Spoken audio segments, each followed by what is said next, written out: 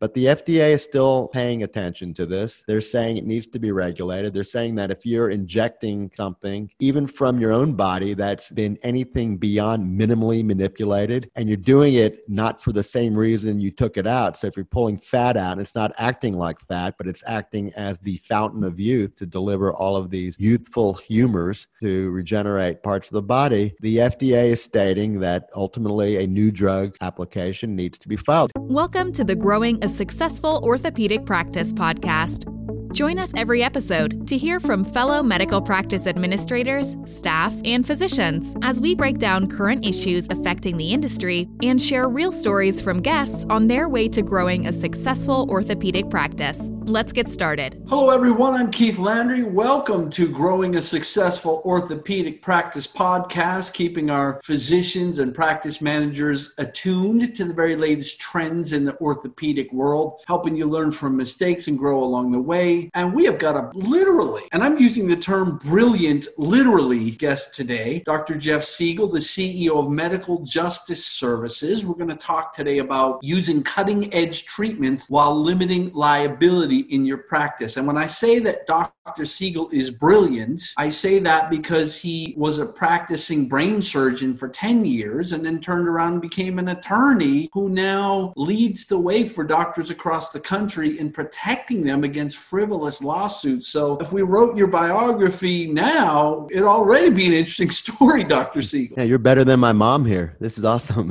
Thank you. Well, Great to I got to give credit where it's due, and I love intellectuality. So let me give folks just a little background about you. Dr. Siegel's a board-certified neurosurgeon, trained at Baylor College of Medicine, graduated from Concord Law School with highest honors. Imagine the diplomas on his wall, right? And Dr. Siegel's a partner with Bird Adato Law Firm. Now, the main passion of his life and what he's focused on now is he launched Medical Justice in 2002. He's a physician-based organization focused on keeping doctors from being sued for frivolous reasons. And we really just want to dig into some of these things here today. I love having you on the podcast. I'm intrigued by the fact that we can even do an episode that relates to using cutting-edge treatments while limiting liability, because we're going to talk a little bit about stem cell research today and stem cell treatments, and then PRP treatments as well, platelet-rich plasma treatments. So this stuff is so cutting edge that I challenge myself to find a better guest about this than you. So let me say welcome. Thank you so much. Great to be with you today. You bet. So let's dive right in. First, let's talk about what stem cell treatments are, when they're most commonly used today, and how far they've come. I remember back in President Bush's era, there was a lot of controversy over the government's position limiting the use of them. So how far have we come over the decades in using stem cell treatments in doctors' practices? Well, stem cells are an exciting therapeutic. We're still learning much more about what they're capable of doing. In fact, in our backyard, I live in North Carolina, and right next door to me is the Wake Forest Institute for Regenerative Medicine, where they are actually growing organs. They're taking stem cells and they're putting them on scaffolds and creating bladders. They're creating kidneys. They're creating blood vessels. So it is interesting that stem cells can be used as a substitute for transplantation, as the most cutting edge example, because certainly there's a shortage of donors for hearts. Most people who need a heart go without. So these are interesting methodologies. Number two is that stem cells have interesting biologic properties. They can repair tissue. They can create or exude various biologic substances that move the needle within a body, allow the body to heal. And we could speak for hours on the different types of stem cells, but let's kind of narrow it down to those taken out of your own body and implanted back in your own body, or those from another person, either, and typically embryonic stem cells or the more mature type of stem cells. So either autologous, or meaning come from your own body and they're implanted back in your own body, or they are sitting on a shelf somewhere and then placed into your own body. So those are two different buckets. The ones that start in another human being's body, unless that tissue does does exactly what it was intended to do structurally, that's a heavily, heavily regulated domain. Let me give an example of a tissue that all orthopedic surgeons will be familiar with that come from another body that go into your body, which could be bone graft. So if you're having a spinal fusion and you're trying to prop up the space between two vertebrae, you don't want to take it from your own patient because it causes pain and other complications. You can transplant that from a bone bank.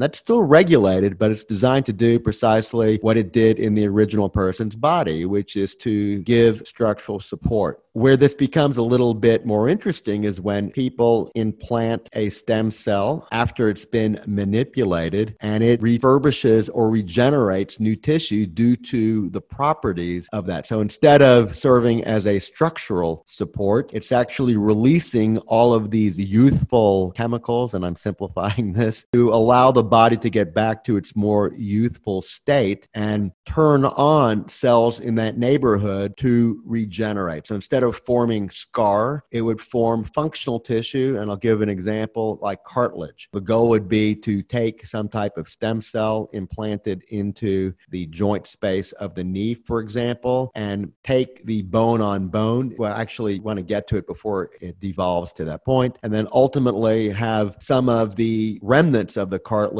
turn into new youthful cartilage. That is regulated, and it's going to be more and more regulated over time. Why? Because it has the look and feel of a drug. Now, I can say that stem cells were the Wild West for the past several years, meaning that you would take tissue out like fat from a patient's body, you would wash it down and have stem cells from a patient's fat and inject it back in the patient's body and make claims that it can cure you after a heart attack, it will grow new cartilage, it will do everything under the sun. So what happened over time? Well, the regulatory bodies, in particular the Food and Drug Administration, said it's starting to have the look and feel of a drug. And if it truly is a drug, it needs to be tested like a drug, meaning it's got to go through the various clinical trials and you got to submit a data packet to the Food and Drug Administration. And then ultimately they'll make a decision as to whether it can be sold and marketed in interstate commerce. Now, what about if you're taking cells from your own body and putting it back into your own body, but it still has all of these wonderful claims?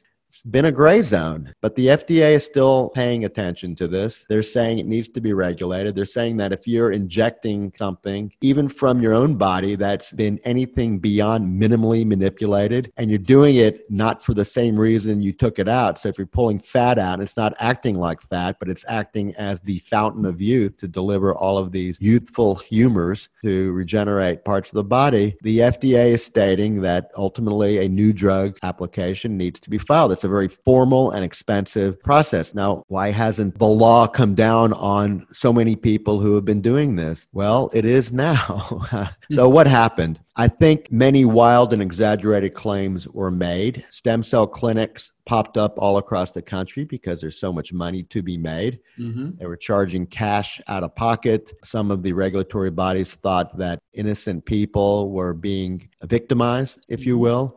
And then ultimately several people were harmed. What happened? There was an article published in New England Journal of Medicine, let's say a year ago, maybe longer, where the claim was that stem cells were being used to reverse blindness or macular degeneration. And unfortunately, several people became blind from the injections. And it probably wasn't related to the injection itself, meaning it wasn't the trauma of the needle, because there are already injectables that are FDA approved that go into the eye. So it likely wasn't that, but it likely was how the tissues were being manipulated and the chemicals or the diluents that were used to make this happen. But I think the FDA took notice and started filing actions against select stem cell clinics. And now we're seeing litigation happening. We're also seeing boards of medicine getting involved too. So there's a lot of action out there now. The FDA has not delivered its final word. They recently gave organizations, offices, and entities up to summer of 2020 to come clean, if you will. To the extent you're going to be playing in this space, you need to file the proper applications. But this summer, they said, well, we'll give you one more year. So you've got one more year before the FDA finally does pull the hammer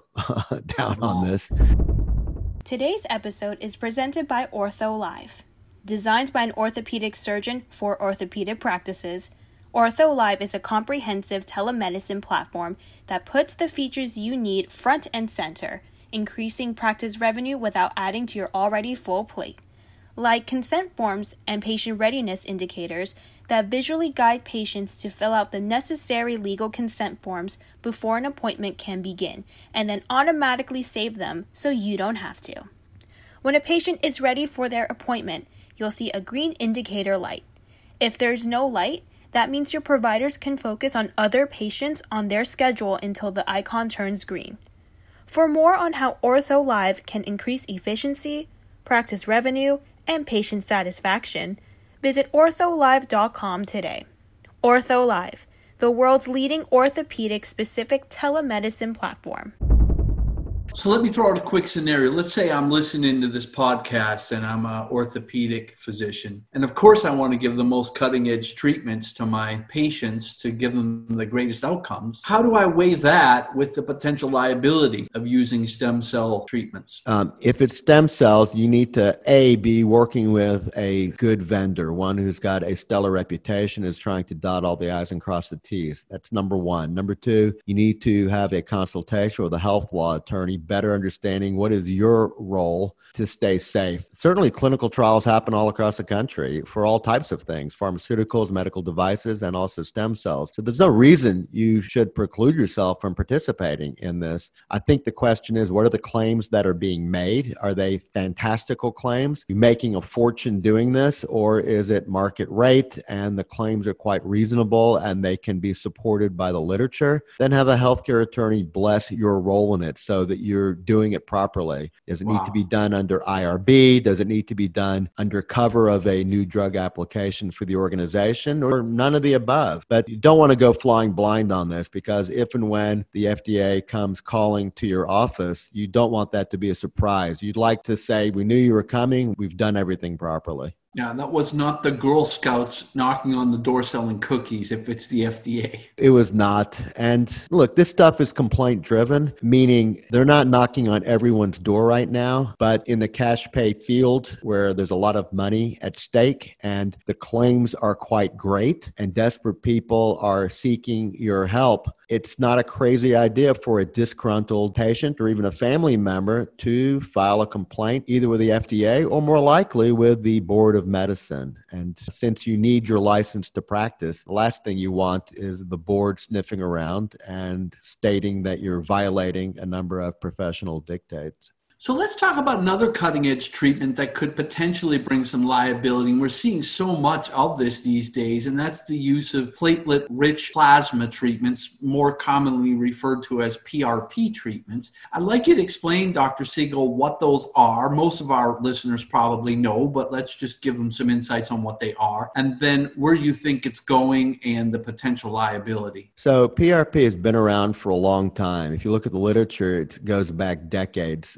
People have tried platelet-rich plasma. Essentially, they are pulling out the patient's own blood and spinning it down so there's a healthy amount of platelets, highly concentrated, and the plasma plus the platelets are releasing a number of chemicals to accelerate regenerative properties. It could be mucking around with the inflammation pathways. Nobody really knows precisely how it works, but there's enough information out there to suggest that some people do really well with it, and certainly very high-profile people such as professional athletes have sworn by it. So there's enough out there, and I think there's enough literature to suggest that it works. Doesn't work to treat everything, but I think it's defendable. Now, the challenge with PRP is that it's not entirely different than the stem cell dilemma. But here, of course, you're taking the patient's own plasma, their own platelets, and you're just giving it back to them. In a sense, it's almost like a blood transfusion, but you are using it for a different purpose. I think the limitations are not as severe as they would be for stem cells. I have heard from the Federation of State Medical Boards that they believe, and this is their kind of global position, that PRP is still considered an investigational type of process. And if you want to do it, they think it should be done under cover of IRB. So IRB just means it's been vetted by an investigational research board, and the risk is reasonable. The patient understands that it's still kind of investigational and that there's a proper consent. It's It's not much more than that, just meaning that it's been vetted and likely it would be vetted and cleared and that there's a proper consent form. Those are the details that I'd start thinking about. Again, chat with a healthcare attorney just so they can bless it. This is a fast-moving field, but I know that the boards of medicine are just getting interested. Why? Again, cash pay, a lot of fantastic claims associated with it, more than just helping with some joint discomfort. You see people using it for everything under the sun. Eventually, you're going to find someone who's not happy. They're going to file a complaint to the board, and then you've got to defend it. This is a fascinating topic, I think, and we could talk about this for 2 hours, but this was sort of a mini podcast on this one, cutting edge treatments with limiting liability. Can folks get more insights from you on this through your website and other platforms? Yes. So our website is medicaljustice.com. That's medicaljustice.com. You can email us at info@medicaljustice.com or call us at 877-MEDJUST. That's MEDJUST. I will also close by saying that our general counsel has spent a lot of detail on this topic, working and having spoken with FDA, and understands this topic on a much deeper level than I do. Most of the information that I've been talking about, I have parroted from his lips,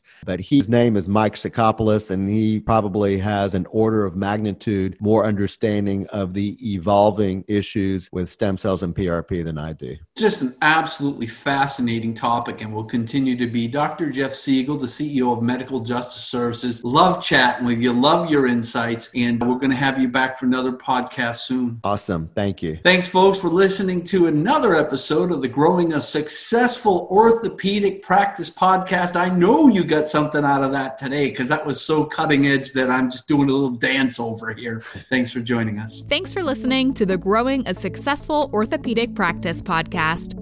Please consider pressing subscribe on your podcast player so you never miss a future episode. And if you haven't given us a rating or review on Apple Podcasts already, we ask that you take a spare minute to help us reach and share our medical practice growth stories with peers.